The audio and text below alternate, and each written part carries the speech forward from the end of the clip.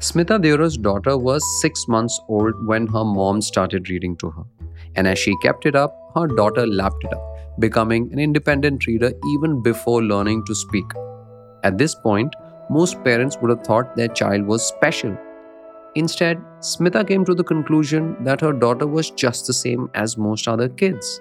What was special was the fact that she was privileged enough to be exposed to the right stimuli and resources at a young age by her mother. This was one of the key motivators that drove Smita to start LEAD, an ambitious company that is trying to solve for better school education in India. Smita is LEAD's co founder and co CEO. Of India's nearly 280 million school going children, just around 5 to 8 million might be getting a quality education, she says. The rest are either in government run schools or affordable private schools that simply aren't equipped to engage their curious and boundless minds. Instead, they're subject to mindless rote learning, often by underpaid teachers and ill equipped administrations. To change that, you have to relook at everything, and I do mean everything: curriculum, pedagogy, technology, teaching aids, government policies, parent mindsets, and child psychology. Join me in this interesting conversation with Smita, who explains how she lives this mission. We talk about unique business models, working in education as parents, continuing to be a believer even when you're knocked down, and a lot more. This is episode 20 of First Principles, your fortnightly leadership podcast from the Ken.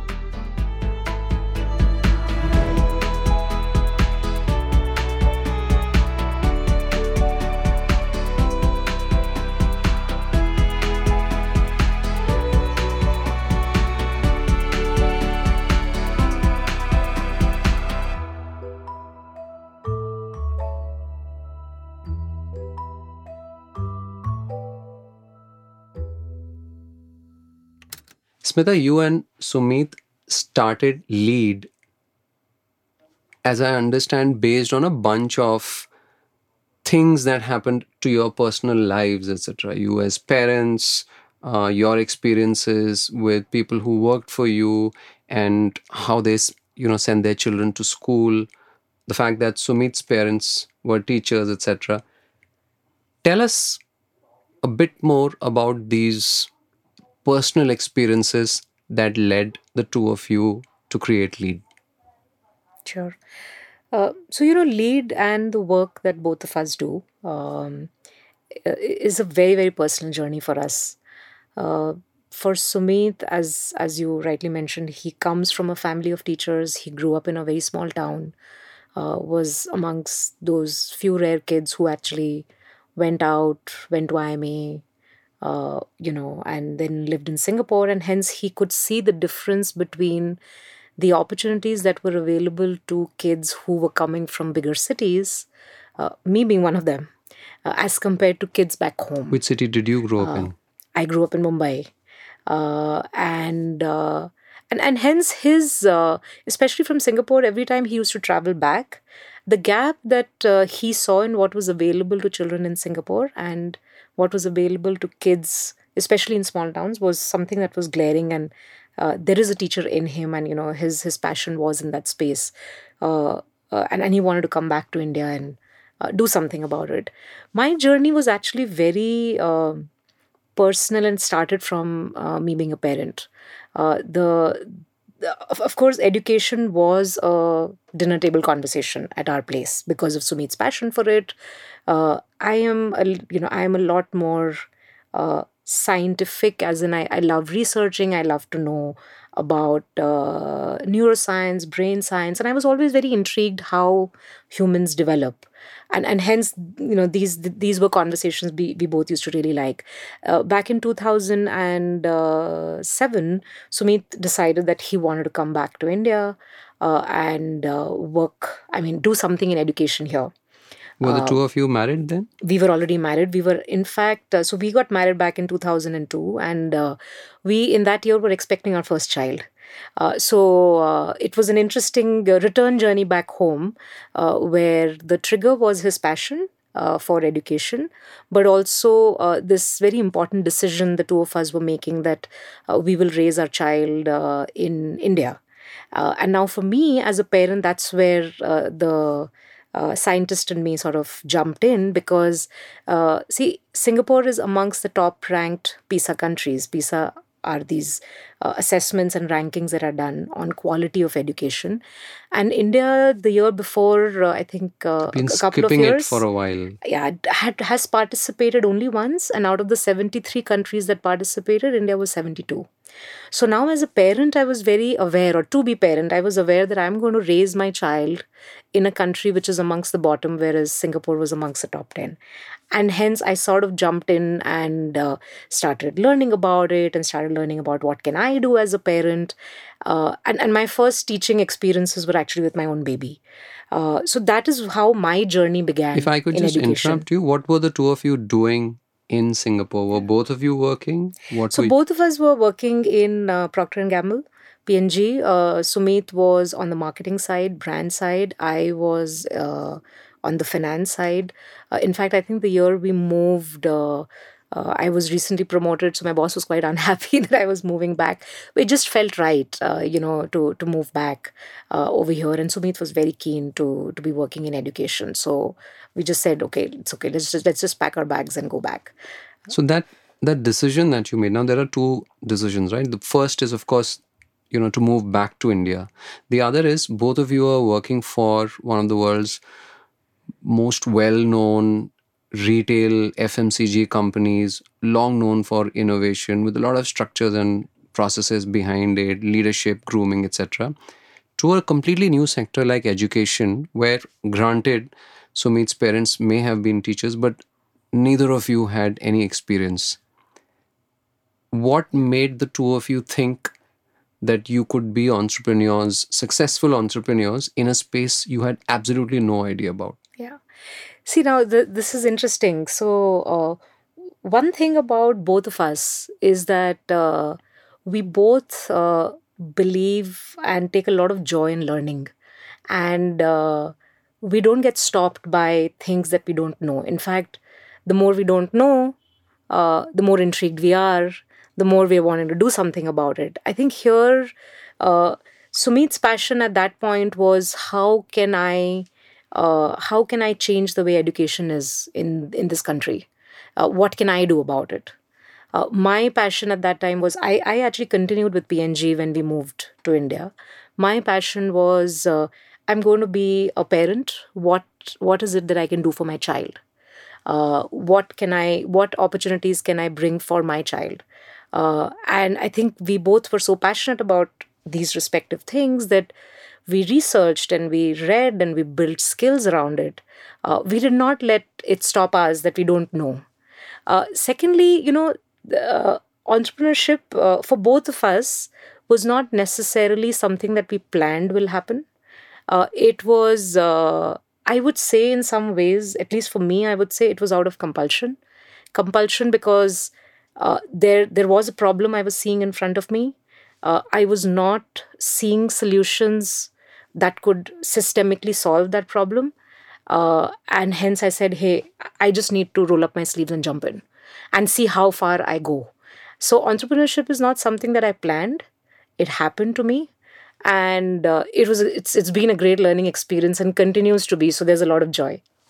So, all this is valid, and I'm going to insert one of the questions that one of our listeners has sent, which I think is very important. How did you find your first 10 or 20 colleagues when you started, considering that both of you were coming from a completely different country, completely different organizations? Who were the first? You did not have existing anchors in education or ed tech, whatever you want to call it. Yeah. So, how did you find your first 10 or 20 colleagues? I'll bridge a little bit before I answer that question more specifically. See, we came back in 2007, and the lead journey began in 2012. So over those 5 years, both of us had our own paths. Sumit joined this company called ZLearn. So as the there was CEO. a Yeah, precursor. there was a precursor. So he joined that company as the CEO. He took it. He really scaled that company, took it to listing, and that allowed him a lot of learning. In the meantime, of course, we developed an ecosystem of friends and people who were educators and who came from this space. I actually did a lot of side consulting assignments, but essentially from 2007 to 2010 immersed myself in early childhood learning. So it sounds crazy to people, but I Was that started because a you were a parent or because because I you were was a preparing parent. yourself for Because I was entrepreneurship? a No. parent, and I All think right. my journey towards entrepreneurship was fairly organic because I first started with my kid. I started a reading program with her at the age of 6 months. She was an independent reader even before she could speak. And then I discovered and I learned when I used those techniques that there's nothing special about her. It's just that she was She got the stimulus, yeah, she she got the got the environment. stimulus, and why can't we provide that to more kids? And in parallel, what happened was that, see, I grew up in Mumbai, but I had, during my growing up years, never paid attention to the slums that surround all these buildings. But, becoming a parent changed the lens through which I started looking at things.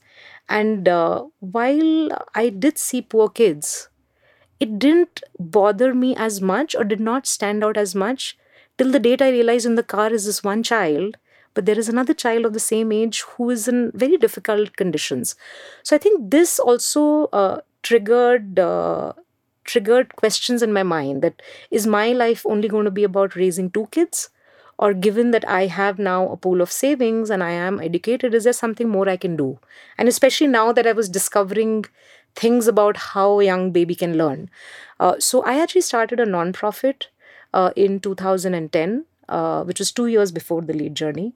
And this was, and this is where entrepreneurship happened by chance. For almost 7 to 8 months, I must have met all of the possible large NGOs, hoping that maybe I'll join them and I will make a difference because I'd made up my mind that that is something that I find meaningful. But I was actually not very. I was a little disillusioned when I met people because what I found was that the mindset and the approach that most of these people, most of these nonprofits had was very incremental. See, India is a very large country and has lots of children, and the education problem is large and it's deep, so it's not an easy problem to solve. uh, what I saw was many of them, of course, for all the justified reasons, were looking at it as incremental change. Hey, these kids are not getting much, can we do a little more, can we do something more? Whereas my approach fundamentally has always been, you can't bring transformation unless and until you work vision backwards. So you actually design for excellence, you're not designing for poverty. You're not saying that, hey, this is where everyone is, let me do a little more. You say, this is where everyone should be, and hence what can I do to get everyone there? And you come up with a different set of ideas when you take that approach. I agree with you, but I will also interject to point out that you must be faced with this very question in your organizational setting as well. The difference between reality versus vision. Do you build forwards from reality on an iterative basis, which you know is possible, or do you build backwards from an ambitious vision, knowing fully well that it's some parts of it are definitely going to fail? Yeah. How do you decide between the two? Because one is more real, where you can say that, look, we will definitely achieve this. The other one is more ambitious, but also less real, because you know that there are parts of it which are definitely going to fail. And with it, you risk possibly disillusioning some of the people who are with you on the journey as well. How do you make this decision? See, in my mind, the decision is always the latter. The best way to build something, and I'll explain why I think so. The best way to build something is vision backwards, because the human mind is a very interesting. Human brain is a very interesting organ. Uh, we create what we imagine, and hence everything starts from imagination. When you imagine today forward, it's very constrained imagination, because you're already telling yourself this is all that's possible. And you're accepting the reality. You're accepting reality. But disruptive things don't come from accepting reality. Now, when you work vision backwards, you say, hey, this is what I want to create. We said when we started LEAD, we want to create a world where kids in small towns or in government schools or any of these schools are able to get the same quality of education that a child in Singapore is able to get, or a child in Finland, which are the top ranking PISA countries, and a child in a big city in a Mumbai IB school is able to get. That's the vision. When we work backwards from there, a world of possibilities open up for you. And I think a lot of innovation that we did in LEAD over the last 10, 11 years of the journey came about only because of that. Now, are there failures along the way? Are there tough learnings along the way? Absolutely. I think the important thing in that journey is to know that you've taken up an audacious goal, and that it will require perseverance. It will require you to not get bogged down by failure. It will require you to be thinking creatively for, every problem, and you'll get there. And I think some of the best things in the world that were created by people were not from incremental thinking. So I'm a very deep believer of vision backwards. And that's what we speak to people about even within the organization today. I mean, I remember, the most recent example I'll give you 2-3 years back, 3 years back. I was seeing that coding had become mainstream. Actually, coding was mainstream part of school core curriculum in most of the developed countries. My own children had started learning coding in their international school in Mumbai at grade 1.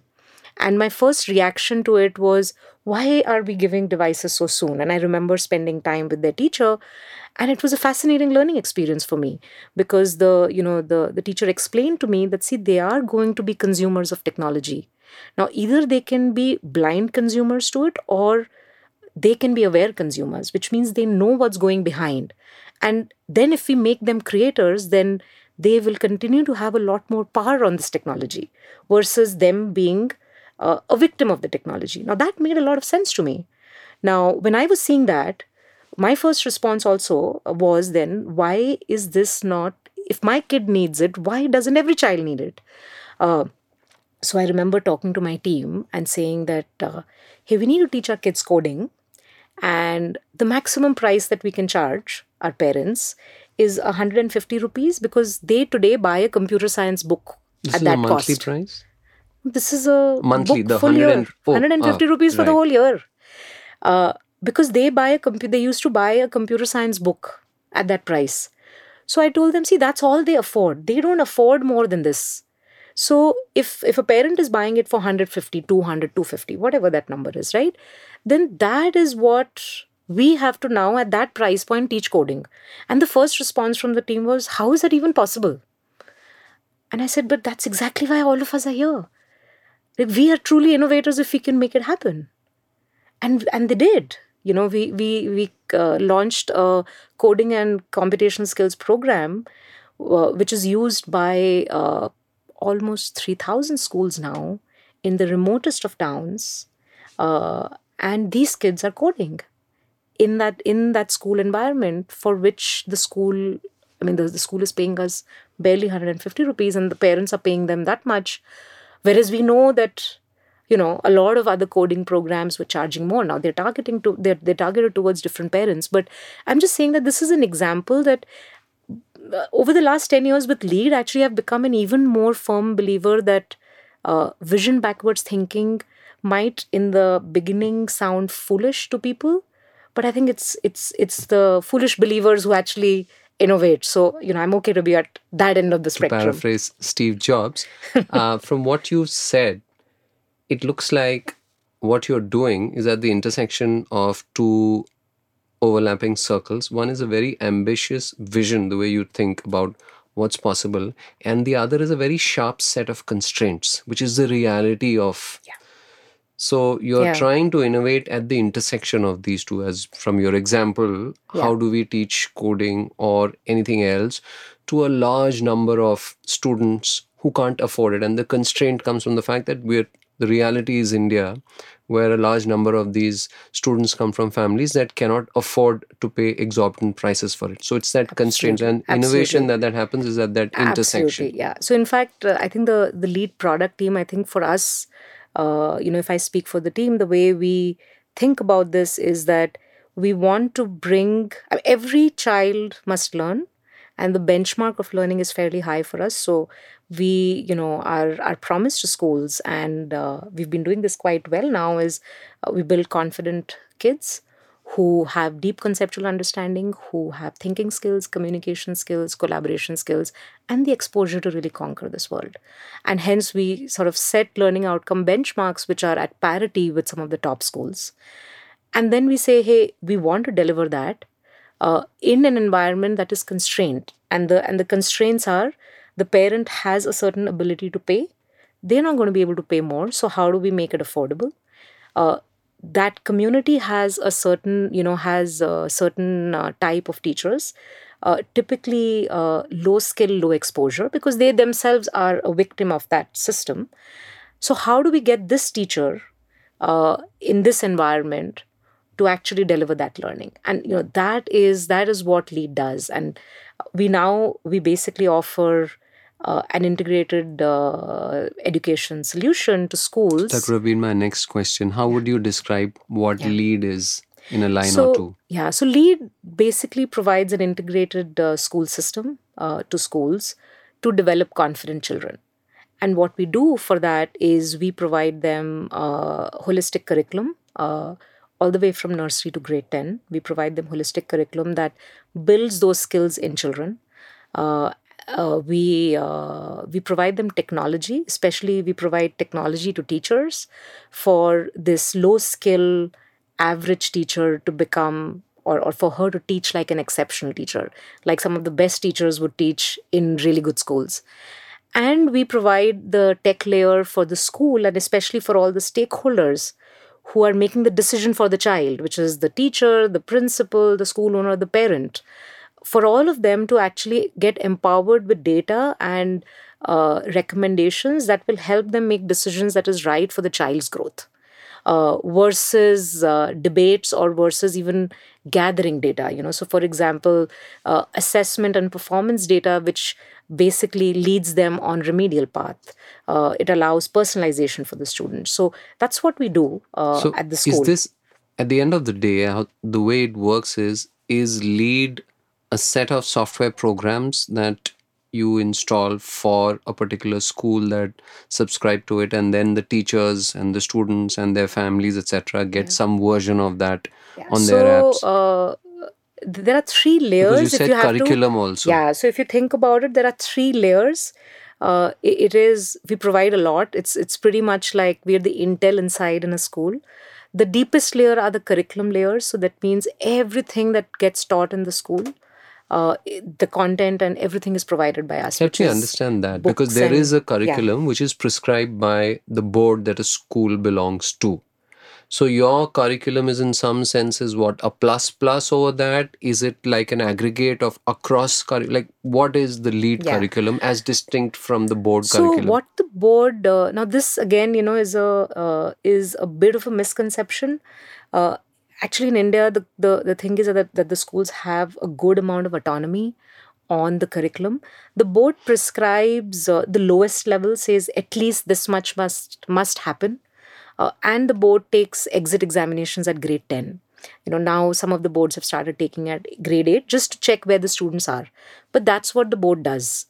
Many of the boards do provide textbooks, but mostly government schools use it, not private schools. So what we do is we basically we do plus plus, as you said. So we've benchmarked versus some of the leading countries, and you've said how do we bring that for our kids. So our curriculum is a significant upgrade to what the bare minimum would be prescribed by the board. So we provide that in the form of books, digital content that gets used in the classroom, assessments, practice at home, everything that a child needs. And then we have the software layer above it, like you were saying. So every stakeholder has one end of the software with a central system that powers it, right? So the school has an ERP system, the teacher has, has a software for herself, an app for herself, the parent has, and the school principal has. There is another layer that we had to add on the top, which is the hardware layer. So we also provide the hardware to the schools because we realize that we are working in small town India where they don't have access to these devices.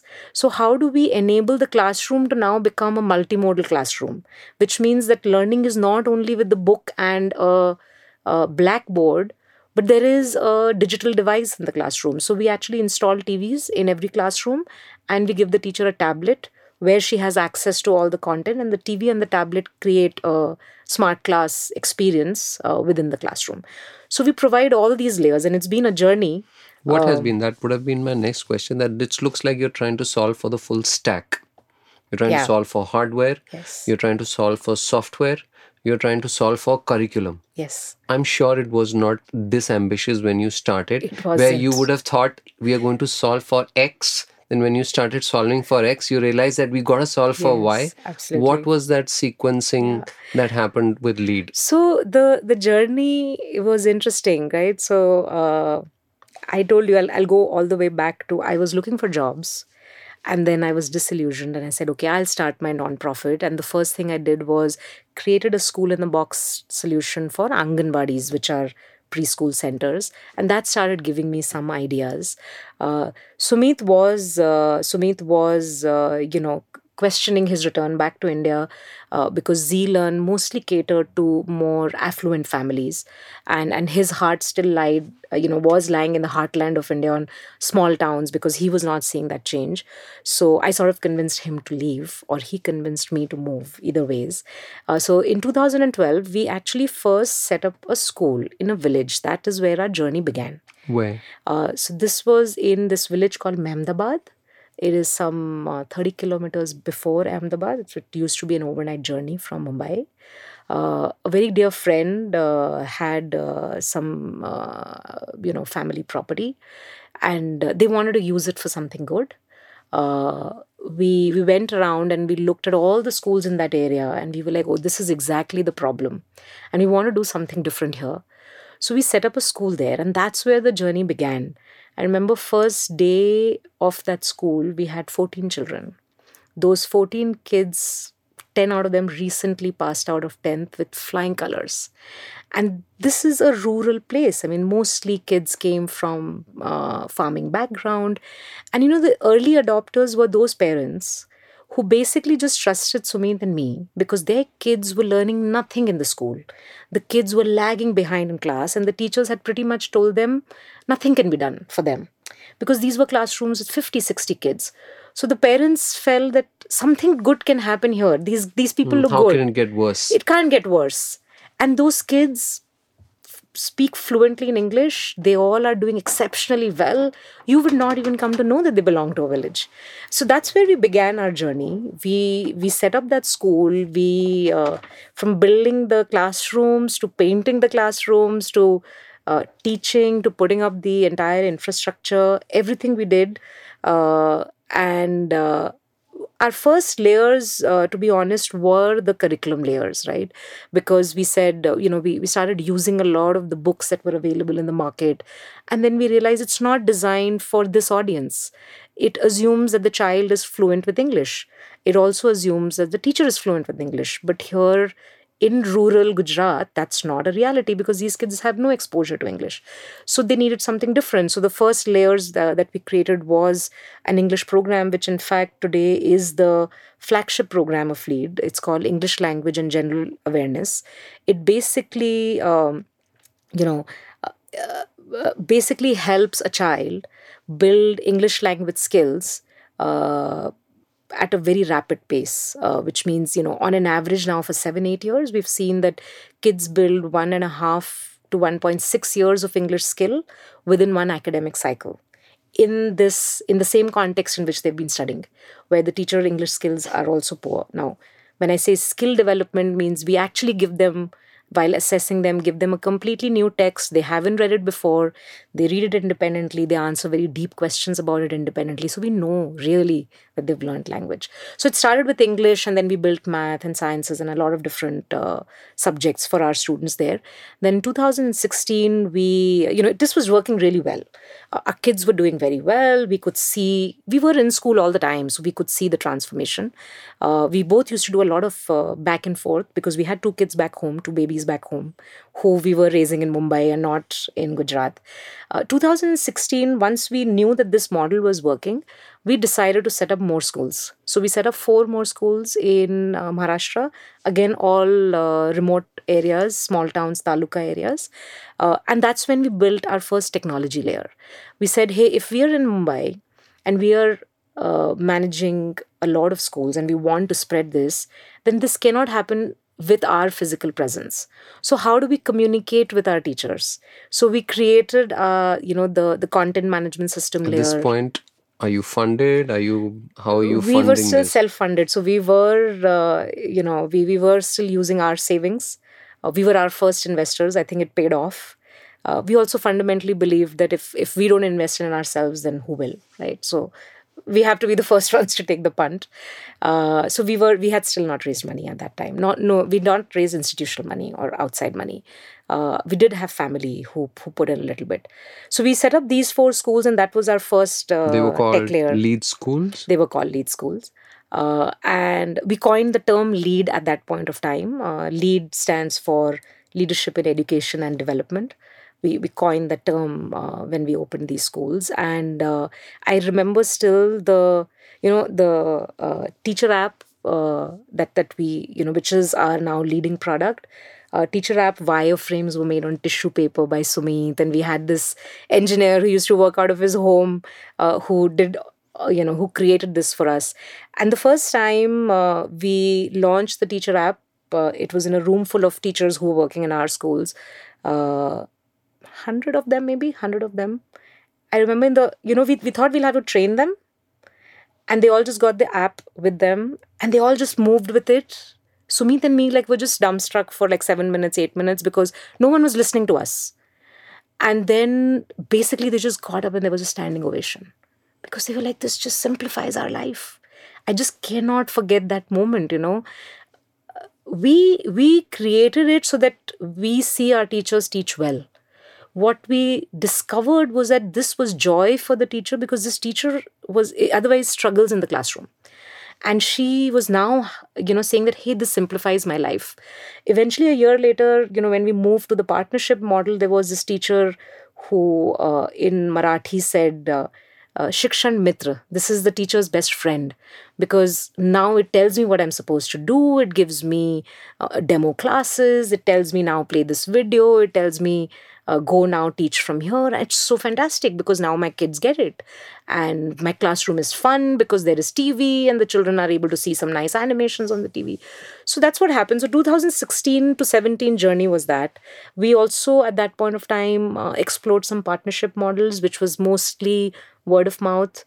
People Because at in this the point, you're still trying to think about scaling as still- creating more schools that you are managing and running. Yes. That And changed some point. Yes. Because that seems to be incompatible with your earlier stated vision of achieving scale. Because Achieving anything scale, in a country exactly. like India that requires you to set up physical assets and grow is automatically limited by capital, Absolutely. speed of execution, etc. Absolutely. So 2016 and 2016, we saw fantastic results across all the schools. So now we said, okay, now we have to now, fork in the road. We have to make up our mind. How do we go about it? See, both of us were salaried people. We come from fairly humble backgrounds. So it was not like we had wealth for us to be buying properties and things like that.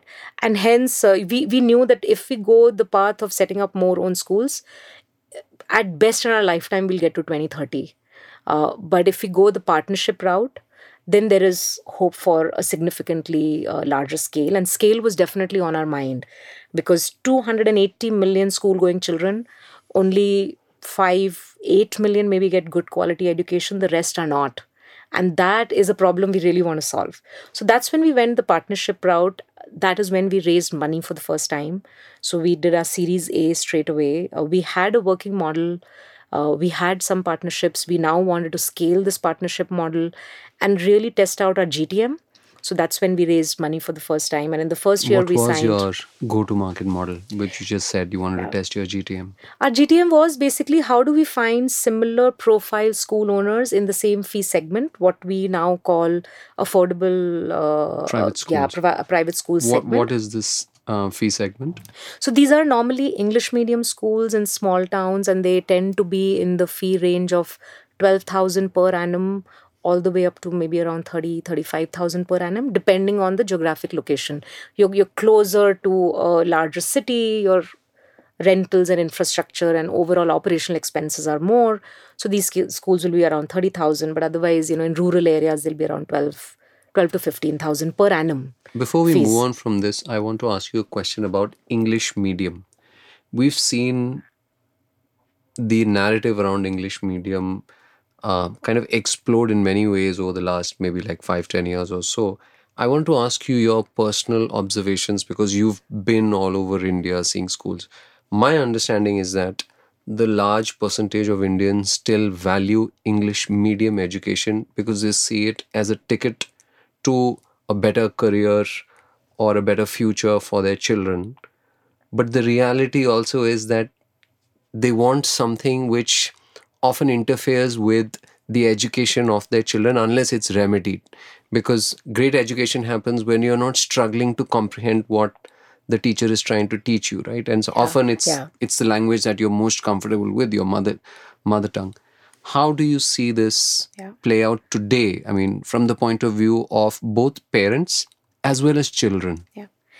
See, I'm a realist, and we have to take the pragmatic approach here, which is that it is true that uh, children have to learn English, and that is because all high quality higher education in the country is available in English.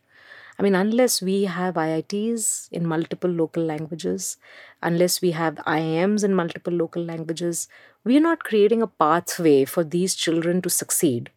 If we don't And bring English workplaces. and And workplaces, workplaces, because what happens right? after that, you end Now, up in in workplaces. India, practically it's very difficult to have local language higher education because it's a very diverse country.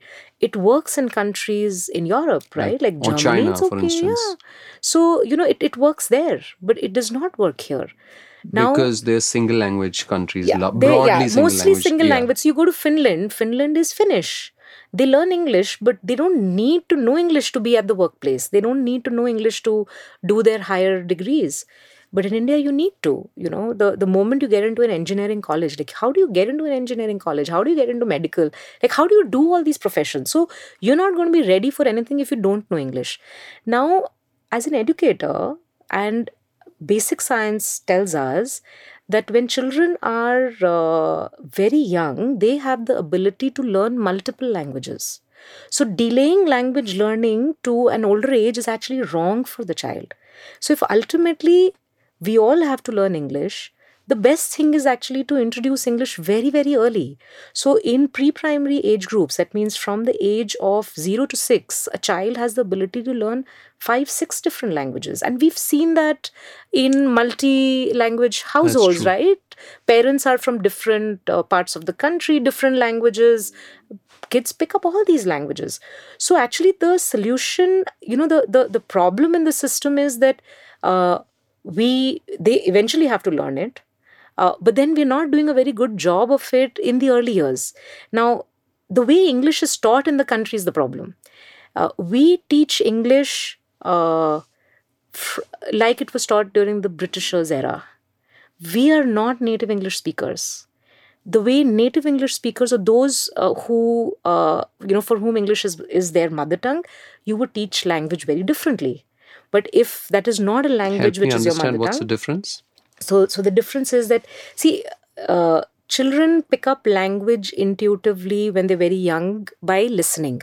Now when they're listening, they are associating words with things. Like they are, let's say I say daddy, right? And I'm looking at this person and I know this relationship, I think I understand it, and this relationship is called daddy, and there is no other person I'm calling daddy. So they'll, like some animal or something else, like a table or a desk. That is how they associate and they learn language. But the way we teach language now is that the kid will come to school and the first thing that we'll start teaching them is ABCD, and which is pretty much like, if I put a table in front of a child, I'm actually not showing the table, I'm saying leg, and front, leg 1 and leg 2, and then eventually 2 years later I put it together and say, hey, by the way, you're supposed to know this makes a table. That's not how it works. Now if a child, for example, is already, has English in their context, they already have an intuitive understanding of that language. So when they come to school, you can actually just start reading and you can start using that language because they already know good part of it, and you build vocabulary from it. But when you're bringing children who are non-English speakers into now a classroom where they have to build skills of English, you have to start very differently. So what you have to do is you have to start now giving English names to things that they know in life. So for example, a very simple thing that every lead classroom will do is that all the natural things that they know in their classroom, we will label it with English words. So they will see their table every day with the word table. And that association And through that repetition is association, built up. yeah, and the teacher just says it and that it builds. Now, whether they can spell table does not matter. We don't need them to spell it. It's like I grew up in a Hindi speaking household. I did not know how to do Hindi spellings till I was in grade 2 or 3. It didn't matter. No one said I don't know the language. I knew the language because I could understand and I could speak in Hindi.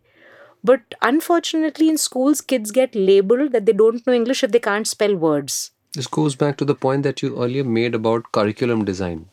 Yeah. Is the point that you're making that our traditional curriculum was designed that you have to first know ABCD Yes. before you get to Yes, talk in fluent absolutely, sentences, absolutely. whereas actually it should be backwards. Absolutely. And in that earlier curriculum, one of the reasons why you said it's at a very low setting, so children who are actually perhaps more sophisticated and advanced in their understanding of English are artificially shown as bad because they can't do something that, like, they're not Absolutely, supposed to be doing absolutely. logically. So what we did was we actually broke down English language and we said, hey, if you have to build skills, we Elga breaks it down to different components. So we teach phonics. Phonics helps with sounds and letter sound recognition and then putting it together. It aids reading eventually. But unless a child knows the sound of every letter and how that changes when two letters come together, they can't become independent readers. Then we have another segment that we do called whole words. Whole words is where they associate words with natural things that has meaning in their life. Like I gave you the example of table. So they'll start with simple things that they see in their environment, table, chair, pencil, mother, father, whatever, right? So they build vocabulary by knowing what things are called and people are called in English. Then we have something that we call reading and comprehension. Reading and listening comprehension. Now, reading and listening comprehension takes phonics skills and whole word skills and now starts putting it in sentences to get them to read interesting stories that have meanings.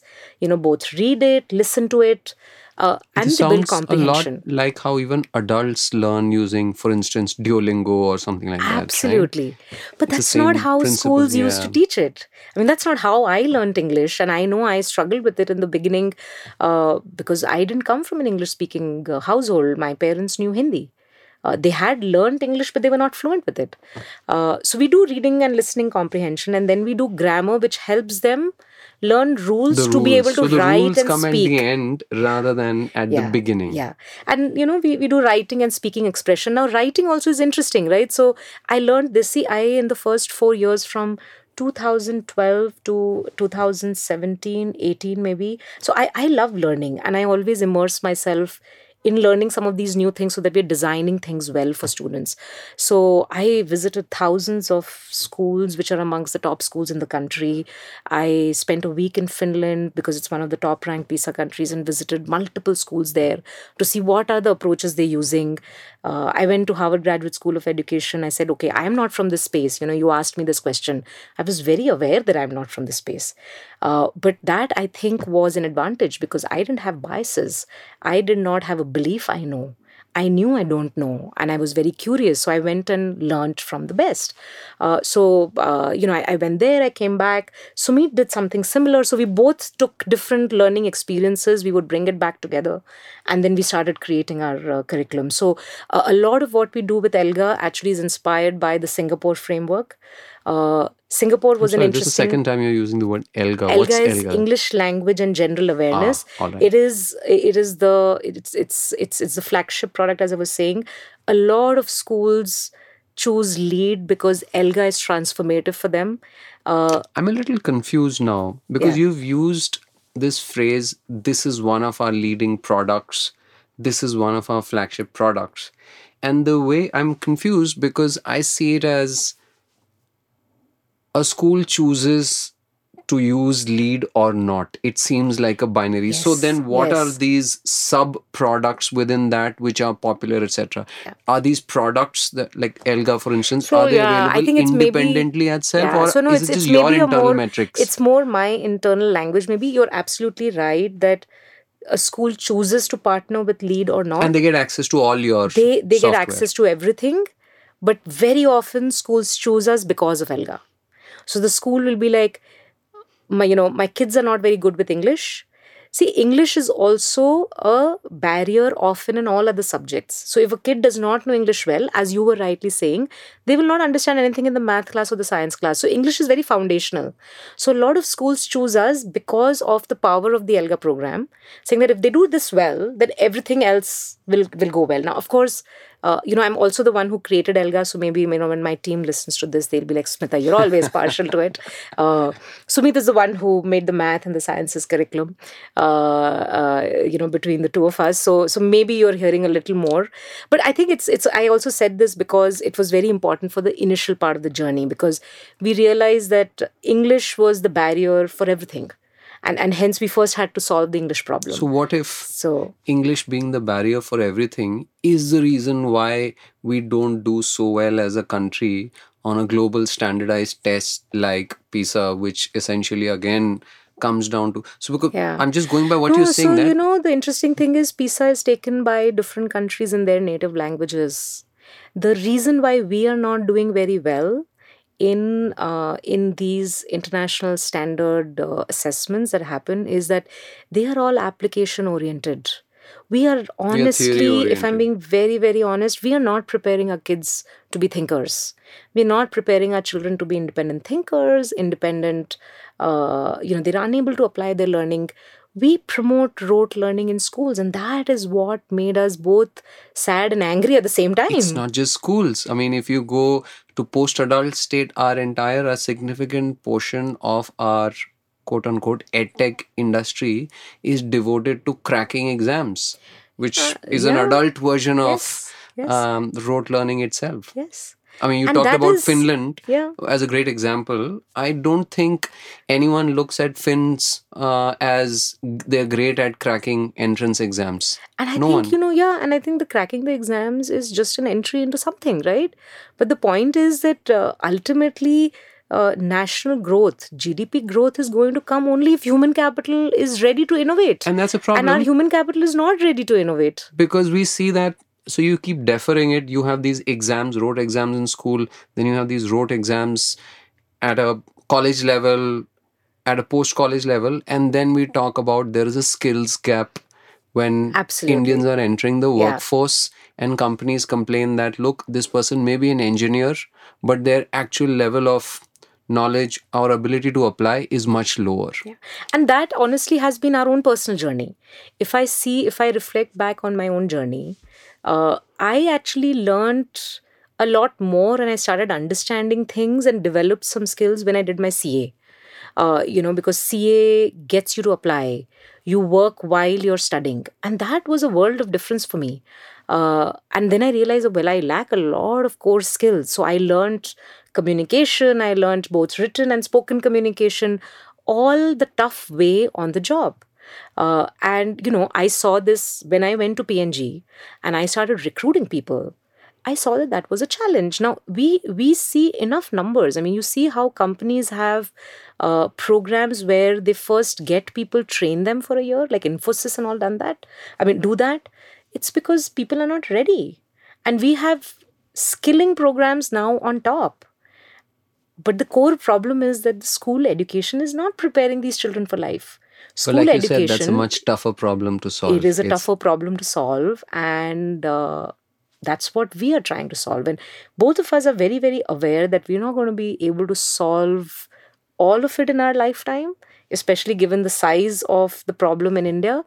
And hence, as we started scaling this, our vision started moving towards how do we create an institution that continues to do this work well after we are not there. And that's where LEAD, started. I mean, LEAD is that vision now, that how do we set up this organization and institution that outlasts the two founders, because we're not going to be able to achieve this in our lifetime. I mean, see, out of 280 million children today LEAD impacts 5 million through 9,000 schools. To some people, it's a very These are large schools that number. are signed up with LEAD. Yeah, so and these are 9,000 run schools. with LEAD's curriculum, Yeah, so software, now etc. we have two different types of solutions in our portfolio. We have LEAD, the way I described it. We recently acquired a business, Pearson India's K-12 business. Now, Pearson is an MNC. It's a company which has been in the space of education for a long time, and they largely work through publications, school textbooks and publications, which have blended learning for the slightly higher fee segment. When you say So blended learning, what does that mean? blended learning is basically, it's largely anchored on the textbook, but they also provide a lot of digital content Okay. to the Like school. in the older days, it would be having a CD insert CD, yeah. So now, with this thing. Now I'm Now sure of like course no it's one has QR a code CD. and Got app it. and things All like right. that. So it's not really the full LEAD solution. It's a subset of it, but they target a different set of schools. So both of these together now are used by 9,000 schools across the country, with 5 million students actually Right. benefiting from I it. skipped a bunch of questions because we Sure. were in a conversation, but I want to talk to you about LEAD. How does LEAD make money? So we basically, we're a B2B SaaS business. So that means we sell to schools, we sign long-term contracts with the school, and they pay us typically on a per student basis. Now, schools charge parents, they charge parents fees, and also for the books. So eventually the school passes it on to the parents. So right? you So do it's part provide of the books as well. We do provide books as well. So we, in a simple way, whatever school fees a parent is paying to the school, a small part of it comes to us for all of the products and services we provide them. And that's really our revenue model. This model has gone through a set of evolutions in India of trying to go to a school and digitize it and modernize it. I don't want to go into names. Companies have been started, they've failed, multiple times, right? So has the needle shifted in how, let's say, I would say you're probably the second or third generation of companies to try and digitize schools and make them quote unquote smarter? Yeah. How has the needle moved in how companies like you approach this, or what didn't work? Again, I'm not asking you. No, I'm I sure you understand. know Yeah. some of the companies that Of I'm course. talking about, but I don't Of want to course. make it See, personal. How has it changed? if I keep aside any company governance related issues, right? Sure. That's those are table stakes. Everyone has to have strong governance. If I just put that aside, I think what that solution could reach only some schools, and beyond that, it did not show outcomes. See, ultimately, whatever solution you're providing to the school, we must know that student outcome must be visibly delivered. If student outcome is not going to be delivered visibly to the parent is not going to be happy with the school, and the school hence is not going to be happy with you. These solutions were helpful, but what happened was, or what happens is that they are disconnected from the rest of the things that a teacher uses. So it requires a high skilled teacher to take a book from publisher A and then digital smart class solution from player B and then put them together, So you're because saying the full stack is required. so the It full cannot stack be. is required for the APS segment.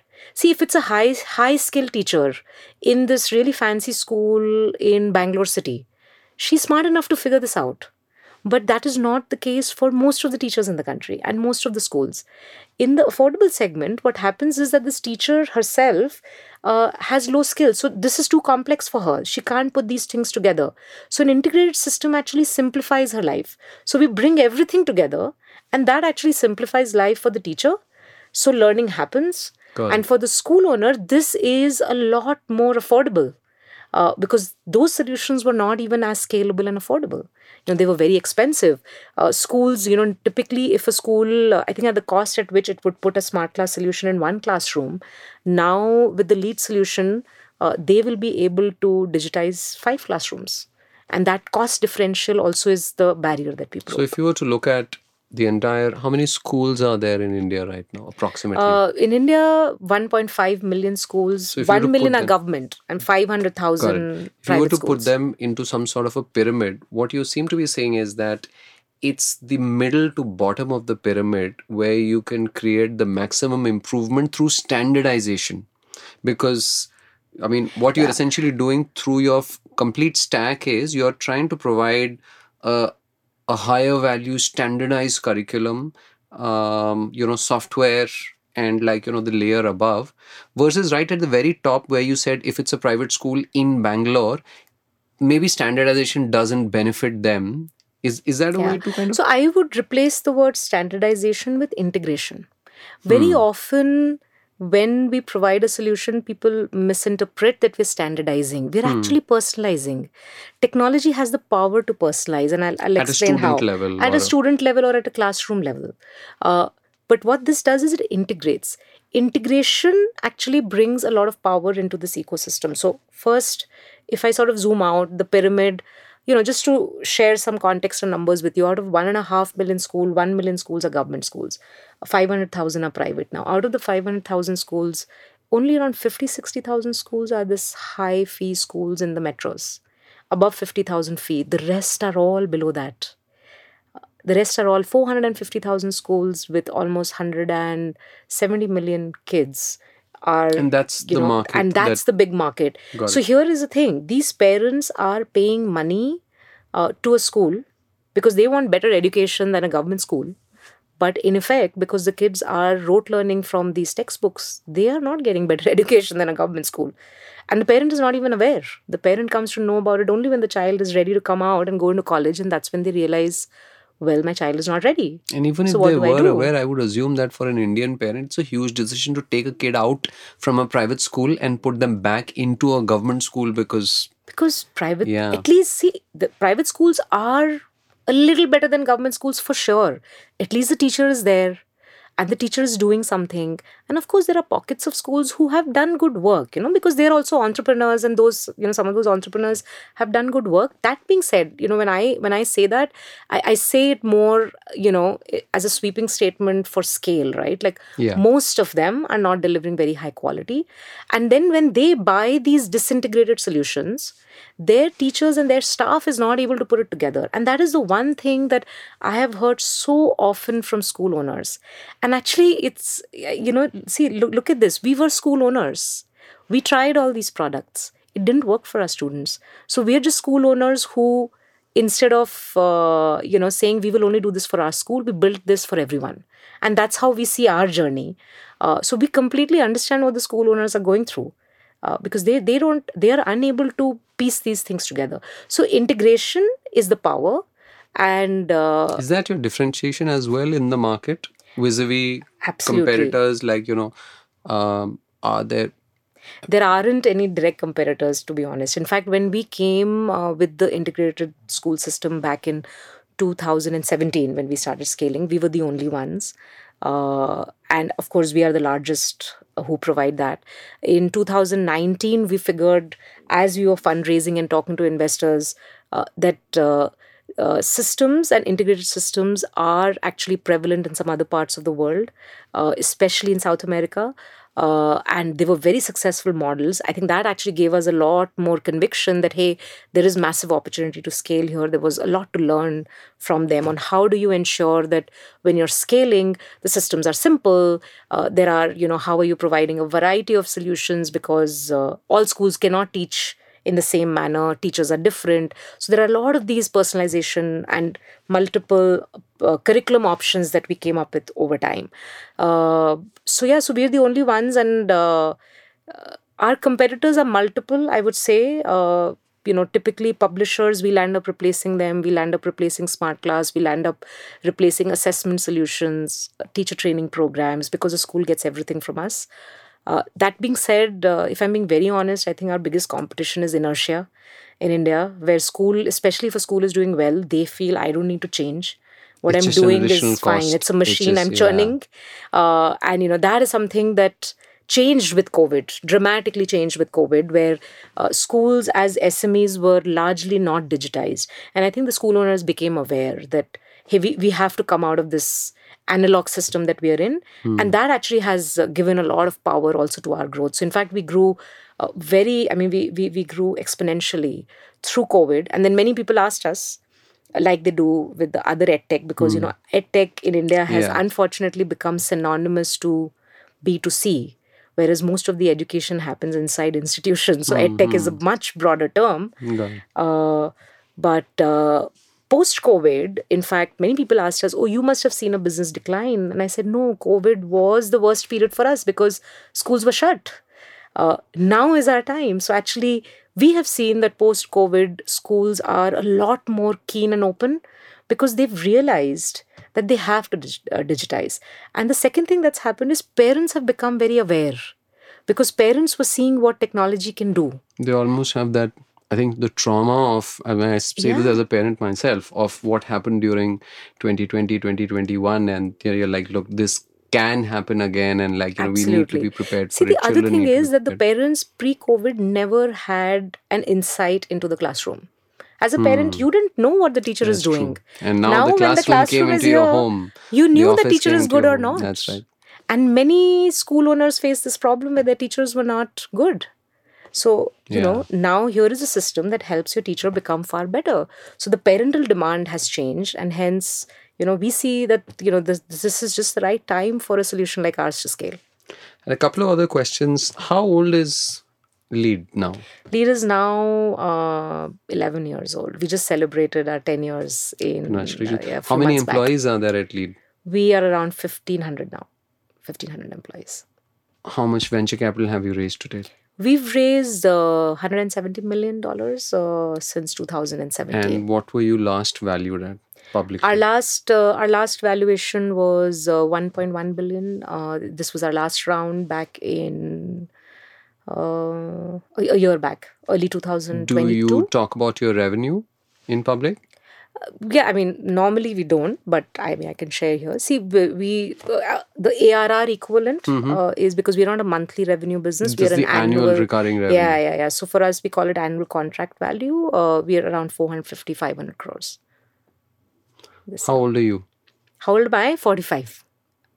You said you have two kids. I have two kids. What are their names and how old are they? Zoya, she's 15 and she's grade 10. And Anay, he's 13. He's in grade 7. Both go to this fantastic school that I have learned a lot from. And I have a lot of gratitude for, because in the early years, I befriended the principal and the educators there. And they were kind enough to let me into their classrooms, their teacher meetings, and a lot of things, at LEAD, I've learned from that school too.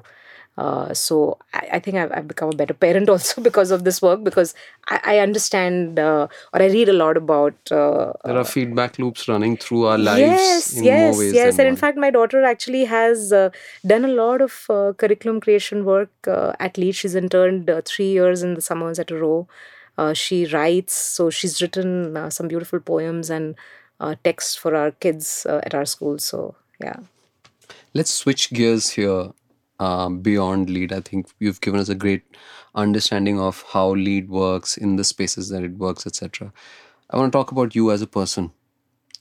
What makes you get up after taking a knock And I'm sure you've taken a lot of knocks considering the space that you're targeting and the ambitious visions that you're setting for yourself. Yeah.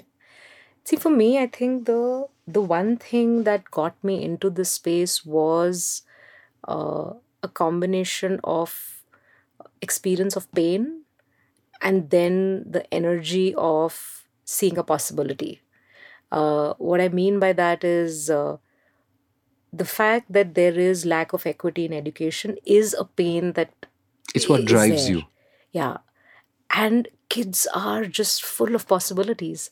So when I look at that child and when I'm looking at those children, I just feel like there is not a single moment I can give up. Because if I give up, then we are giving up on our future generations. So for me, it's the kids, it's the classrooms. That is all that never allows me to give up. And whatever challenges, failures we come across, ultimately, everything that we are doing at Lead and I am personally doing is in the service of those children. So, we are parents. I'm a parent. You're a parent. We never give up. However sick, however unwell we are, we will do everything in our capacity to take care of our children. I see all children as my children. And to be honest, I think that is what keeps me going. I know this is an unfair question because I'm asking you to imagine something, but do you think you and Sumit would have ever started, or you especially, would have started Lead if you were not a parent? It's a tough one for me to answer because I can't imagine what it would been like.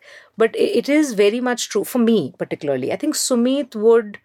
I've known Yeah, that's him why I now for so rephrased many because years. it Yes, looks like he he would have would have anyways started gone in it. that Yeah. direction. For me, Zoya was the turning point. My own child was the turning Because you point. said earlier, I mean, the way you look at other children changes Yeah. once you're a parent, because then you don't just see a child, you see a set of possibilities and opportunities, and you're wondering, Absolutely. do they have the same Absolutely. ones? And I think that's why I love children. I especially love working with very young children. I love whenever I'm visiting a school, my energy zone is the pre primary section. They are just bright eyed, they are always energetic. There is hope And they're because they've not sponges, been, they're just they're absorbing. sponges Yeah. and they are just also givers of love. And, I keep telling my daughter actually that I do what I do today all because of you, both because you coming in my life changed the way I started looking at the world, and secondly, a lot of work that I did with Zoya and the way she responded to it gave me a lot of positive energy that hey, kids are actually waiting for this, and this is possible. As I said, when I saw how she was reading, she was an avid reader by the time she was older, and my younger one actually, she did a lot of the teaching of reading in a lot of ways, right, through games and stuff. Uh, and when I saw that, and I was like, see, I've empowered this child for the rest of her life because wherever she goes, she's reading on her own, she's curious. And if that can be done for all children, why not? So I think for me, that is the energy. Uh, I'll give you an example of this, Rohin. When COVID had hit. I remember that, there was this morning when we got to know that Bangalore schools had shut down. It was 11th of March or something. And, Sumit and me were driving to work and we were still trying to figure out what's happening. And when the schools shut down in Bangalore, and our business was largely in the south at that time, we were partnering with some 700 schools at that point of time. Our first reaction was what happens to the kids? Because they're no longer in school, their end of year assessments are there, and they have to prep for the new academic year, and schools won't know what to do. So, what can we do about it? It was not business, it was not anything else. And in 5 days, literally, we launched Lead School at Home, which was an online class that our tutors were doing because our school teachers, I mean, we didn't have any time to communicate with our schools. And we basically started that. And in fact, that, of course, over 2 years became a whole online Lead School platform till COVID was there, which we, of course, shut down because we don't need it. But I think this example is just an anecdote to share. All of the decisions that we make come from the place of what is in the best interest of the child, how do we reach out to more children. Our sense of urgency to grow also comes from every year that we don't reach kids, it's like a generation lost. So how can we get there fast? And that just gives me immense energy. So Um, that's about my driver. when you talk about COVID and the generation lost, and there were all these reports that came out, which were fairly extensive, that talked about almost like the lost decade that many Yeah. countries Yeah. like India and like developing countries would see, because of the 2 years where uh, children did not get a quality education vis-a-vis their peers in the rest of the world, and how it would set them back decades in terms of earnings, etc. And then Absolutely. post schools reopening, there was talk of remedial action, etc., and all that. Do we have a sense of where we are today on that gap that opened up between kids in developing countries like India versus those either in the same countries but in better schools, or in developed countries? Absolutely. See, India has suffered with learning gaps for a long while, even pre COVID. And many reports were issued. I mean, ACER being the most popular one, which has been showing us pre COVID also that we have at least a 2 to 3 year learning gap, Which at essentially large. means that kids of similar ages are just Yeah, so like a much better. grade 5 child, where they should be in terms of their skill set, they're actually 2 years behind. They're at grade 3 level. Now, our own data, because we are working with so many schools, and we start with the beginning of your assessment for a child to know where the child is so that we can actually personalize the learning journey for them. We have consistently, ever since the inception of LEAD, we have consistently seen that that gap is anything between 1.5 to 2 years in the affordable private school segment. So we were always designed to help the kids cover that gap. I gave you the example of English, How do our you math benchmark this, program. since you're observing or testing the kids who are in your schools? How do you Yeah. So benchmark them this is again? basically whatever the national standard says. NCRT is setting the national standard that a child at the at grade 2 level should be doing this. All We right, so have it's against standardized the. assessments that we make, and the school independently runs, and that data comes to us, and that data tells us where the learning gaps are. And then of course we have remedial programs, we have a bridge course, all of those things. And during COVID we actually created a lot of these things for our kids to do, to sort of bridge those gaps. But the point is that during COVID, of course, this got worse. And this basically, there was another 1.5 years of gap that came in. Now, I don't think the problem in India is new. So COVID only made it a little worse. We are very, very behind the world. And I think it's important that fundamentally the way we design solutions for schools and for children actually does factor in this reality that kids are behind where they should be, behind where the Indian national standard tells them. The moment I raise that standard to PISA, then we're talking about completely different gaps. And I don't think anyone has even measured that. Even today, I don't have data to measure that. But versus the Indian national standard, kids are 2.5 years behind. Now, what at least we've been able to do at LEAD is we, during COVID, created a bridge course.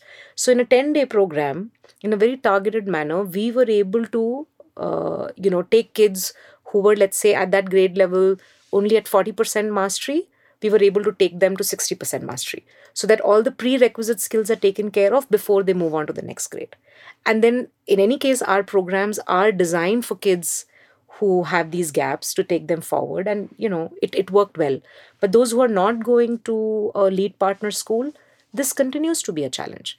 That is the reason why all incoming schools and students into the lead program, pre COVID or even now, have a 2 year gap, which we are dealing with constantly. Is there any kind of a national priority program? I know we have a lot of priorities, but this never seems to register. It's See, I think what's happened is that over the last 10 years, it's only when Pratham started publishing the Asar report, there was more quantitative data that started at least killing the debate that there is genuinely a learning gap. And so let's not debate about it. Let us at least start working to solving it. It has taken the government a long time to move in that direction. Largely, the Indian government has been very input focused. When I say input focused, infrastructure, schools should be there, toilets should be there, meals should be there. These are important, and these have taken the enrollment levels to around 95, 96%. But that's not enough. learning outcomes is the true gift we have to give our kids. We still have a lot of work to do. Now the government is making a shift with the national education policy. In intent, it wants to move in that direction, but I have also seen very up close and personal that from the NEP policy document to execution is a big journey and a gap. And hence I feel that private players like us, I hope there are many more, but we all need to buckle up and do this job, because our ability to innovate, our ability to bring solutions with good amount of research and using technology is far better than the government's, because the government does not have that capability. And it'll be amazing if we find a path where the government partners with the If I'm private not sector mistaken, for the us to budget go there. allocations for education have only come down over the last 10 years Yeah. or so. So it's not that the resources exist for even the government to be able to kind Actually, of. the resources do exist, because this interesting fun fact is No, I'm talking at about budgeted budget resources, not. budgeted resources also they exist, and I'll tell you how. So fun fact is we actually ran 4 government schools in our early days on a partnership model. We were trying to show to the Delhi government that it is possible even in your schools, for us to come up with a scalable model, but it didn't move much after a couple of years because the IS officer changed and the whole government bureaucracy sort of set in.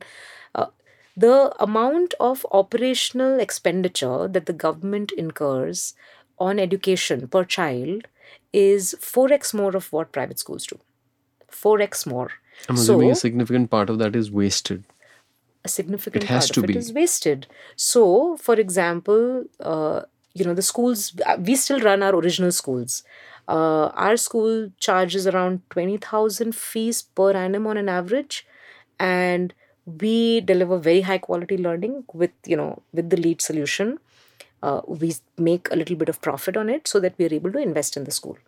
The government, so our expenditure, let's say if we're taking 20,000 from the parent, our expenditure is maybe 18,000 per student for that quality. The government on an average spends anything, and now there are official data and there is not so official data. The range would be in 50,000 to 90,000 per student is the expenditure that goes from the government. So there is a lot of money there. There is a lot of money there. It goes in their infrastructure cost is significantly higher. They are building the same buildings uh, at a much larger cost. I can't say why. I think we Of all course. understand why. Yeah. Their teachers are paid a lot more. In the government school that we were running, the government teachers were paid a salary of maybe 70,000 per annum, which is a good salary. Sorry, 70,000 per month, which is a good salary. But unfortunately, many of the government teachers are not teaching. So they were not, at least in these 4, they were not coming and teaching in the school. And so we placed our own private teachers who were at a much lower salary. This was in the heart of Delhi city, at 20,000 salary, and that teacher was teaching. And I think that is a systemic issue the government really needs to solve, because there is no teacher accountability. So the government is There is no spending outcome accountability. no outcome accountability, But I no think it has action to flow down, right? accountability. I mean, Yeah, at a very high of level, if course. there is outcome accountability, then it will continue to trickle down to Absolutely. teacher I think even accountability. simple action accountability. See, as an organization, when an employee shows up and does not do any work, we don't even wait for the outcome. We know that the employee is not working. But unfortunately, that part the government has not been able to solve. And I also, I don't think there's lack of intent. I think there is intent. I've met so many IS officers and government officials who are very keen to make changes to the system. But it's just so deep inside, it And is from a what you said, there hard are problem to roughly two solve. times the number of government schools and private schools. Absolutely. In fact, one of the reasons why I was disillusioned in the first part of my journey, in the first 2 years, when I was doing the nonprofit and I actually moved away from nonprofit to setting up LEAD, was it was too slow and it was so tough to change that system. And it was frustrating me. So I said, hey, let me try and do it in a way, in a place where, uh, you know, I have parents who are willing and outside of the government system. And that's when I realized, see, I didn't know all of this data, right, of number of schools and all of those things. I just saw these private schools also who were struggling. I said, okay, let's just go do that. Let me just set up a school. And then when we did that journey, we realized here is another large problem.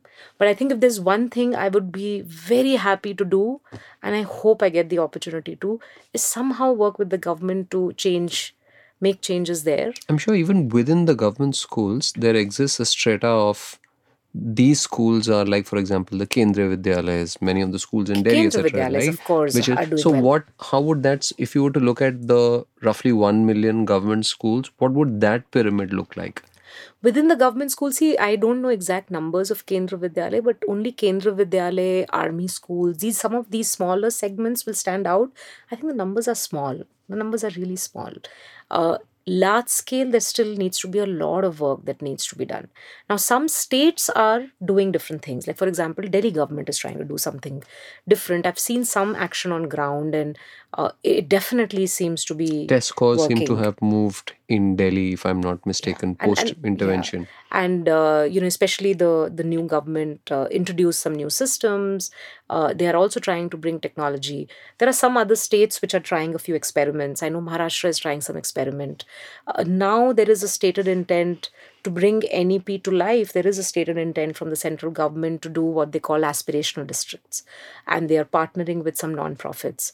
So I really hope that works. But I fundamentally believe that the answer maybe lies in the government not being the operator, the government actually playing the role Being of the a funder regulator or and the the funder. funder. Be the regulator, hold the operators accountable for outcomes.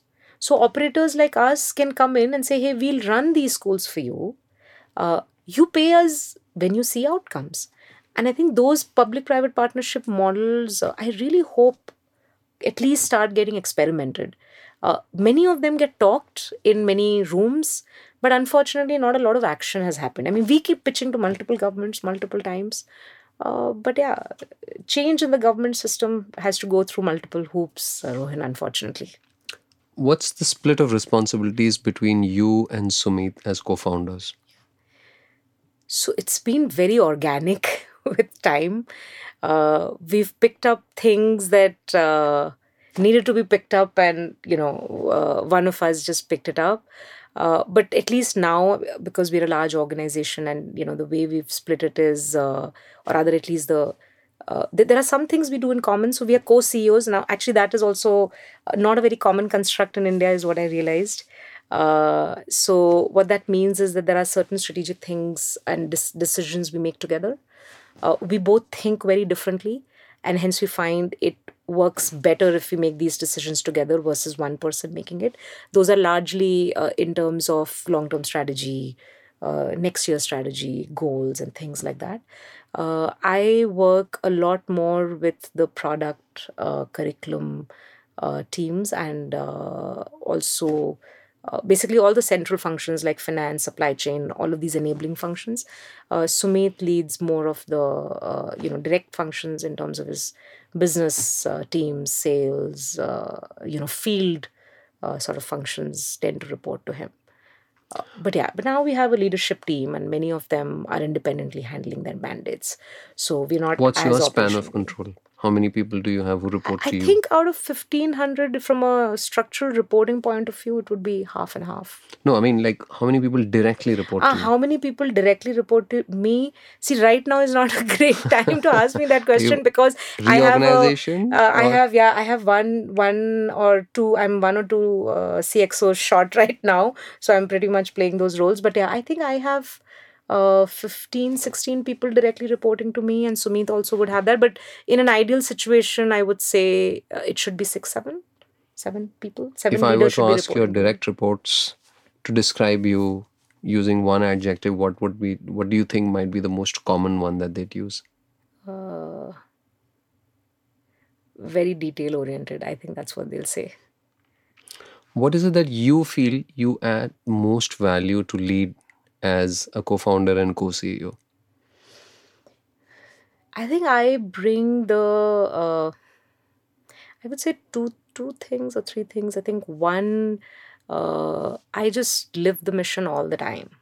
So does Sumit, but I think I'm always the voice in the room on, hey, how is this helping the child? or this might be good business, but how is this helping the child? And I think that is the voice I always bring in every conversation. So I think that is one. I've never let us deviate from there. I am a missionary. Now, what that means is I do fundamentally believe that only if we deliver outcomes will we make money. And I cannot imagine a single situation where I have to choose money over outcomes. That's a choice I won't make. Because whenever the team feels we need to make the choice, I always will say, oh, well, we have to think harder. We're missing something here because we've got to deliver both. So I would say that is one. Second is I I never give up. I just never give up. And hence, through all the good times or bad times, I'm the one also who's saying, okay, so let's just work through it. And I will roll up my sleeves and get in. That is also why they call me detail oriented because I have the capacity to go in very deep in multiple things. So, of course, my team does joke about the fact that you can't get past half baked stuff with Smita because she won't let it go. She will dig in and then she'll dig in, and so I think that is the other thing, and that whether you call it diligence or whether you call it deep thinking, I think that does bring out good quality thinking. So we're a little more prepared as we move forward, and yeah, third is, I mean, right now I'm the acting CFO, so I'm the money manager and I ensure the capital allocation happens well. So I also find ways for them to save money. So maybe that is the other third thing I What are your do. views about wealth and how have they changed? I think my own needs are actually fairly limited. I think that's the one thing that Sumit and me had a lot of resonance on, right? We had a number that we set out for ourselves 15 years back when we were young people working at PNG, and said at this level there is financial freedom because we were very clear about what our own personal needs were. And we achieved that financial freedom before we started LEAD, which was good because LEAD was, in a way, signed a pact with each other that if LEAD never makes money, we're both happy. And we both signed that. And that, I think, has been the most powerful thing for us because we've never deviated from our mission. I think what wealth does is, and what has changed over time, especially as LEAD grew, because we never imagined it would grow like this. It all just started happening. And we then said, hey, it is our responsibility to make something good out of this. Especially as we started raising money, we realized that actually this resonates with so many people. And that wealth means so much more access for students, so much more innovation that can come in. So the way I see that is basically wealth is an enabler to bring that equity, and that's the role I see myself playing at LEAD. And one day, whenever there is exit personally for me, I think that's the role I see my personal wealth also playing. I think wealth means opportunity for those who don't have it, and that is how we must use it. You don't need much, to live a good life beyond a point, honestly. So, what more can one do with it? You said something very interesting. You said both you and Sumit had a pact that even if lead never makes money, you were cool with it. And that was okay for then. But now Yes, you've raised a significant amount of venture of course. capital, Yes, and it is your responsibility now. It's a fiduciary responsibility for you absolutely. to provide returns and multiples. How do Absolutely. you square the two now? Because now there is this, See, you they, know, they, they were never in conflict. So when we signed that pact, it was we will personally not make money out of LEAD. But when we set up our school, we always looked at a business model that would work for that school. So it had to be self paying. We set it up as a for profit company, knowing very well that this can scale and this can actually outlive us only if it makes money for all the stakeholders. This is for the employees, it is for the investors, for the shareholders.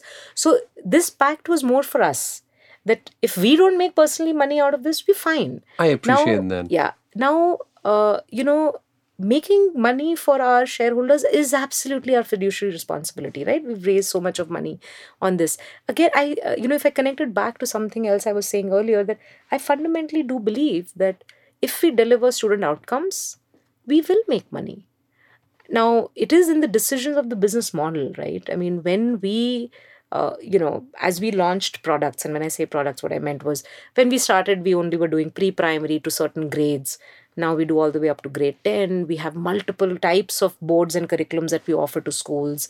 And now we are actually this year, we are launching beyond LEAD, we're launching two more brands with very differentiated offerings, because we've realized that schools in the same vicinity don't two schools start competing with each other if both have LEAD, because their brand equity rides on LEAD. Now, I of course don't want to stop good education going from everyone, so differentiated solutions and stuff. So I think as we've done that, it's very first principles thinking that you can't scale something that is loss making. You just can't. I never understood that when I saw that in a lot of companies. So That's actually yeah, very important in the education space, because for the scale of the problem that this is in India, we still have this thinking that schools are not supposed to, on paper, schools are not supposed to make a profit. unfortunately, we Right? have that belief. In hospitals, like in another area where, like, there are these, and this flows into regulation. It Yes, leads into a lot of structures which are designed to kind of, like, get around it. yes, But this permeates even with a lot of parents. I absolutely. want to ask you if Yeah, it's changed or not, because there is this thinking that schools are not they're not businesses. They shouldn't be making profits. Their objective is to educate children in the best. But, like, yeah, I don't know how this squares, because at the end of the day, if a school is not sustainable as a business, it cannot afford to pay its teachers. Those teachers are living in the real world. They have the opportunity to go to a different career where they'll get paid more, and they have their families to take care. This is a yeah. chain that runs all the way. And this is in fact one of the most unfortunate things, because it has the collateral damage to this belief are the children, because then there is no room for innovation. There is no room for good teachers. Why are our teachers so poorly skilled? They are poorly skilled because of the fact that neither do they see value in There investing are in no themselves, incentives. and there are no incentives to learn and grow, and there is no money to learn and grow. If you actually see schools, and again, I'm always, when I'm sharing this, I'm always leaving out the top creamy layer of schools, right? Those are exceptions. Largely in India, you don't see schools invest in teachers learning. They don't directly invest in teachers learning. Now imagine you're running an organization and you Which don't have invest trained the in the trainer right. programs. And Or, if you're not investing in your people's growth, how do you expect them to deliver outcomes? Now they are not investing in their teachers learning because they are constrained for resources. Recently there was one of our partner schools where parents basically started sort of sitting outside saying, why are you taking a private publication? We want you to use the state board textbook. Now, here is actually a very unaware parent. It's really sad that the parent thinks like this. And unfortunately, the one to suffer will be the child. This is a problem in India. How do you solve it? It's a very deep problem. And I think the only way to solve it is more parental education and awareness. Educated parents will not think like that. Those who are not educated will think like that. And this is a tough one to solve. See, even at LEAD, we have found it difficult. In fact, recently Sumit has started this YouTube channel called Parenting Aajkal. It was basically to start driving a little more awareness. It has nothing to do with LEAD. He hmm. just runs this essentially for parents to understand that if you want the best for your child, your school has to innovate. Your school has to hire a good teacher. If the teacher is not paid the salary, then how is she going to be able to sustain? And why will good educated people come and become teachers? They won't become teachers if you don't pay them salaries. I want to ask you a question and contrast this with what's happened with teachers in the test prep, IAS, IIT, JEE, where something at the other spectrum has happened, that each of them have started becoming brands in themselves, gone to edtechs, YouTube channels, and have quote unquote become sometimes celebrities or mercenaries. In many ways, what we're seeing the correction there is a true recognition of what a good teacher brings to a large set of students. Yeah. I'm not saying something like that will happen within schools, because we are talking about teachers in the environment of their own schools. But that gap still exists. No Yeah. incentives, no recognition of what a good teacher can do within a school. I think the biggest gap really exists in um, the parental awareness of when to invest in your child's life. Uh, Unfortunately, parents are investing when there is When it's time FOMO, to when it crack is an time to exam, crack an exam. I've had so many conversations with friends and parents like us who are very educated, who actually will say, why do I spend so much money on an international school? They afford it, right? Why do I spend so much money on an international school when my child is in pre-primary? If my I'll think child goes about it to in class college, ninth and and I'm like, 10th. look, but actually the main development happens in these early formative years. So it is contrary to, it's like you're investing after you have already It's sort like of lost preparing hope. for an exam the night before the exam. Exactly. If you really have to invest as a parent, my advice to every single parent is invest early in your child. Great preschool, great primary school. Your child is going to be sorted. Most likely by the time they hit high school and entrance, they're not going to need you to spend so much money. So I think what's happening in the test prep segment is also highly inflated because of this fear of missing out. And it is sad to see, because again, see, most parents are not able to afford it, or parents and students land up borrowing so much money to pay for all this that, I mean, I don't think we're creating access with it. What is happening, unfortunately, is happening there. I think if I bring it back to schools that you were talking about, right? In schools, as long as the parent pays fees in the schools, even within the 20,000, very good education is possible. That is what we are trying to do. What the parent needs to do really, and my hope with parents is, give the school the autonomy. Don't start mandating and saying, oh, use X textbook or Y textbook. It's the educator in the school who knows this. Let the school principal decide. Let the teachers decide. Let them actually compare multiple players and pick the one that is really good. And that actually will bring more innovation in the ecosystem. So the capitalistic structure actually brings more innovation. How does that You know, competition work? I mean, today between schools, let's say in a town or in a city, in a particular area, let's say there are 10 or 20 schools. What is the current setup where there is competition, like you mentioned, capitalism? What is the capitalistic competition setup between schools to do better or to attract more parents and see, for children? schools, the big differences are schools can, the biggest differentiator they have to provide is quality of learning. Now, they can do it in How two do you do it? ways. Yeah. Yeah. Three ways, actually. One is the infrastructure that they're providing. So, a school which has multimodal, and when I say multimodal, it's three modes. It is visual, that means audiovisual is there. It is kinesthetic, that means there are teaching resources in the school. There are manipulatives. Learning math with manipulatives and with kinesthetic stuff is very different from just doing abstract math, right? So they have that, and they have the auditory, which is the books, right? So that school versus a school which only does auditory is one big differentiation that they'll bring. Second is the choice of curriculum that they'll make. You can choose a state board or a NCRT level of curriculum, but that is far behind where the rest of the world is. So that's where there are multiple players. Now, traditionally, there were more publishers. In the last few years, there were a lot of publishers who did a good job of bringing this. Now there is LEAD. There are a few other players, but largely working through publications who bring that. So school would choose that. That would be a big differentiation. So a school with LEAD will be very different from a school that uses a publisher. And they will actually showcase it to the parent. And the third layer really is the quality of teachers, which is what the school brings, where they hire and they train teachers. Now, if they're partnering with LEAD will train the teachers. If they're partnering with someone else, someone else will train the teachers. So this is how they compete with each other. And a parent will typically visit a school and speak to a few other parents, and this is how we will make that choice. I mean, this is how I made the choice for my own children. And now, if we just click one level deeper, schools then look at a menu of service providers or product providers to decide what's right for them.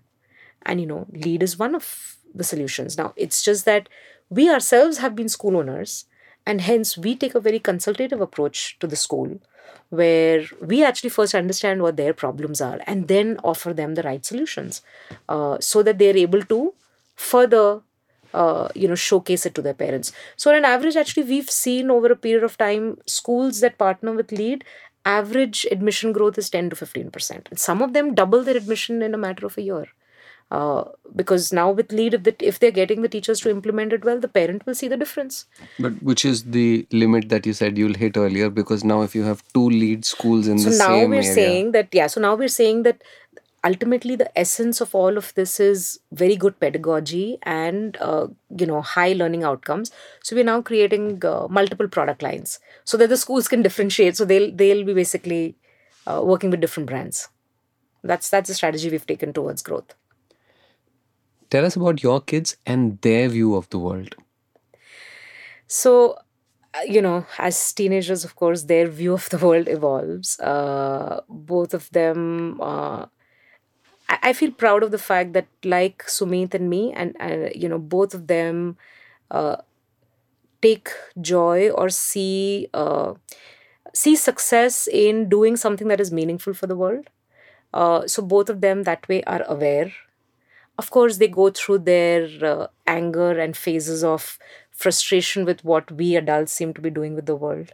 They feel we're ruining it for them, especially as far as climate is concerned and things like that. So they are aware kids. But then now I think, especially my older one, as she's growing up, we have been able to get her to see that there are problems. So how are you going to be part of the solution? I think she started to think about how she's going to be part of the solution, and our younger one will get there. But I really I hope for them that they seek happiness from simple things and from their own learning. Right? Happiness never comes from achieved outcomes. Happiness comes from the journey. If you're learning and you feel joyful about it, you're happy. You may get there, you may not get there, and that's okay. So I really hope that happens for them. And I also do hope that they as individuals do make an impact in the world where they'll end up doing something that improves lives of some people. And I think that's really needed. Uh, there's no meaning in just earning. You've raised a lot of money for LEAD. I'm sure that came on the back of a lot of conversations with investors that ended up with them saying, not getting back to you, or saying, no, we will not invest. Absolutely. When Lot you look more back, rejections. Yes. when you look back at those rejections, what are some of the learnings that you'd like to give away to other entrepreneurs? I think every rejection is a very important learning moment. I think my in fact advice to entrepreneurs is that uh, often I see entrepreneurs look at that rejection as sort of externalizing the issue, that they don't get it, they Could you don't be more specific understand. without going into details of Uh, any particular investor? no, like Something for that. example, I've heard entrepreneurs say that, oh, that investor doesn't get it. No, Oh, no, there no. I is meant this thing. with Yeah. your own experiences Hmm. with LEAD, some of the investors who chose not to invest in you, when you reflect back on those, is there something that you could have done differently? See, I Are there any think, reflections from there? yeah, so see, it was a learning journey, right? Now, in that learning journey, one part of that learning journey was it is very important to understand their worldview and your worldview. And if they do not match, then you anyways don't belong together. Now, when you're listening to their worldview, uh, think about whether there are bits for you to take away because it's expanding your worldview. There have been some interesting thoughts that have come up in those conversations, which are now part of the lead journey. Every bit of those conversations have made us richer, I would say. Sometimes the worldviews are very different. The example I take is some investor, actually, he was very kind enough to write to us and say that you should change your business model. from B to B to B to C, because no one has ever made a big business with schools. And we very politely, shared that we appreciate your care that you've written to us. Our worldview is different. Our worldview is that schools is where transformation is needed. And just because others have not succeeded does not mean no one can succeed, because we're not willing to give up on this, and we continue. And that, I think, gave us energy, that there are non-believers, and I don't wrong them, but they're non-believers, and we move on. So I think there are multiple things that we've learned. There are lots of questions that they ask you sometimes on your business model. There are people who've looked at our business model and at different phases have told us, you guys are not ready for us, because this needs to be improved. That was very valuable input. um, the global benchmarks, actually, that we started learning from, came through investor conversations. It was a good investor friend who first heard our model and then said, oh, this sounds like X company in Brazil. And we were like, oh, we've never heard about it. And when we eventually connected with it is this company called Arco in Brazil. And when we connected with the Arco founder, Ari, like, our stories were as if, like, we say kumbh ke mele mein, but siblings are, we like, Right. my God, identical stories, just over two generations there. His parents used to run a school, and then he created a system out of it, and we just did it in a shorter lifespan. And there was just so much to learn.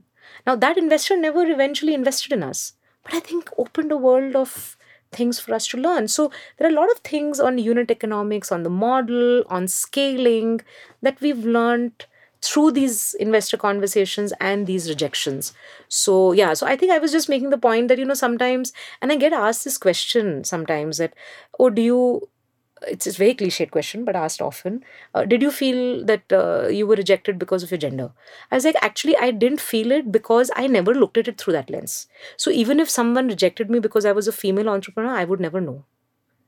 And I don't care for it, because I don't think there's any learning for me there. I'm not changing my gender. I'm the same person. So if someone has rejected me for that, it's their problem. But there is no point of trying to look at it through that lens. So I've never looked at it through the lens of, oh, they don't get it, or is it because of gender, or is it because of bias? No, it is not. Someone is not resonating with you. Try and understand why. Take out what is there for you to learn and move on. I'm going to ask you to rate yourself on a scale of 1 to 10 as a CEO and as a parent. CEO and as a parent. Okay. I will ensure that my children don't listen to this, because I'm sure they will massacre the ratings. I would rate myself as an 8 as a CEO, and 9 as a parent. I would rate Sumit maybe better as both a CEO and a parent, if I'm being very honest. What does personal time look like for you? Personal time, actually, I don't do. I, Does it exist, personal time? I love what I do. This is my life. This truly is my life, Rohin. So for me, personal time is also about lead, about what more can we do for our kids. Are there programs? What is happening in the world? Can I visit some schools? What more is happening? Can I read? So that is what personal time is. Of course, personal time is apart from lead and really, or rather, education and what can be done and reading about it and things like that. Kids, my two children, are the only other part of my life. Between these three children, I'm very happy, I and think and you're I the and I love third doing or that. fourth founder I've spoken to on First Principles who's used the exact same phrasing of between these children, Yeah. between my real It children is, and yeah, it my is like, company, which is a child. as an entrepreneur, it is very much like that, right? And that's why, even when you asked me on days of failure or tough days, you never give up. You just don't. It doesn't even occur to you as an option. It's not an option on the table. Doing what makes you lose sense of all time? Creating curriculum, by far, I just love it. uh, And I was recently talking to my curriculum team, and I told them, I said, I'm saying this in private, but yours is the job I love the most. And Sumit and me fought very hard for this one, but it logically made sense for the curriculum team to work with me. But yeah, that's the part I love most. So I still review our books. When I'm reading them, there is a loss of sense of time. And, you say flow, right? Like that is Yeah. real flow. On a scale of 1 to 10, how happy are you with your life? Or 9, 9.5. I love my life. I think I'm very fortunate that I get to do what I really love doing. uh and I get to make an impact. I get to see these kids. It's just joy to be in school with these children. And in the process, I am building an institution. I think I'm just very, very fortunate. It's a privilege which I don't take lightly at all. I think there is a responsibility to be held here. So I couldn't have asked for anything better. Thank you so much for your time, Smita. It was a pleasure talking to you. Thanks, Rohin. Thank you.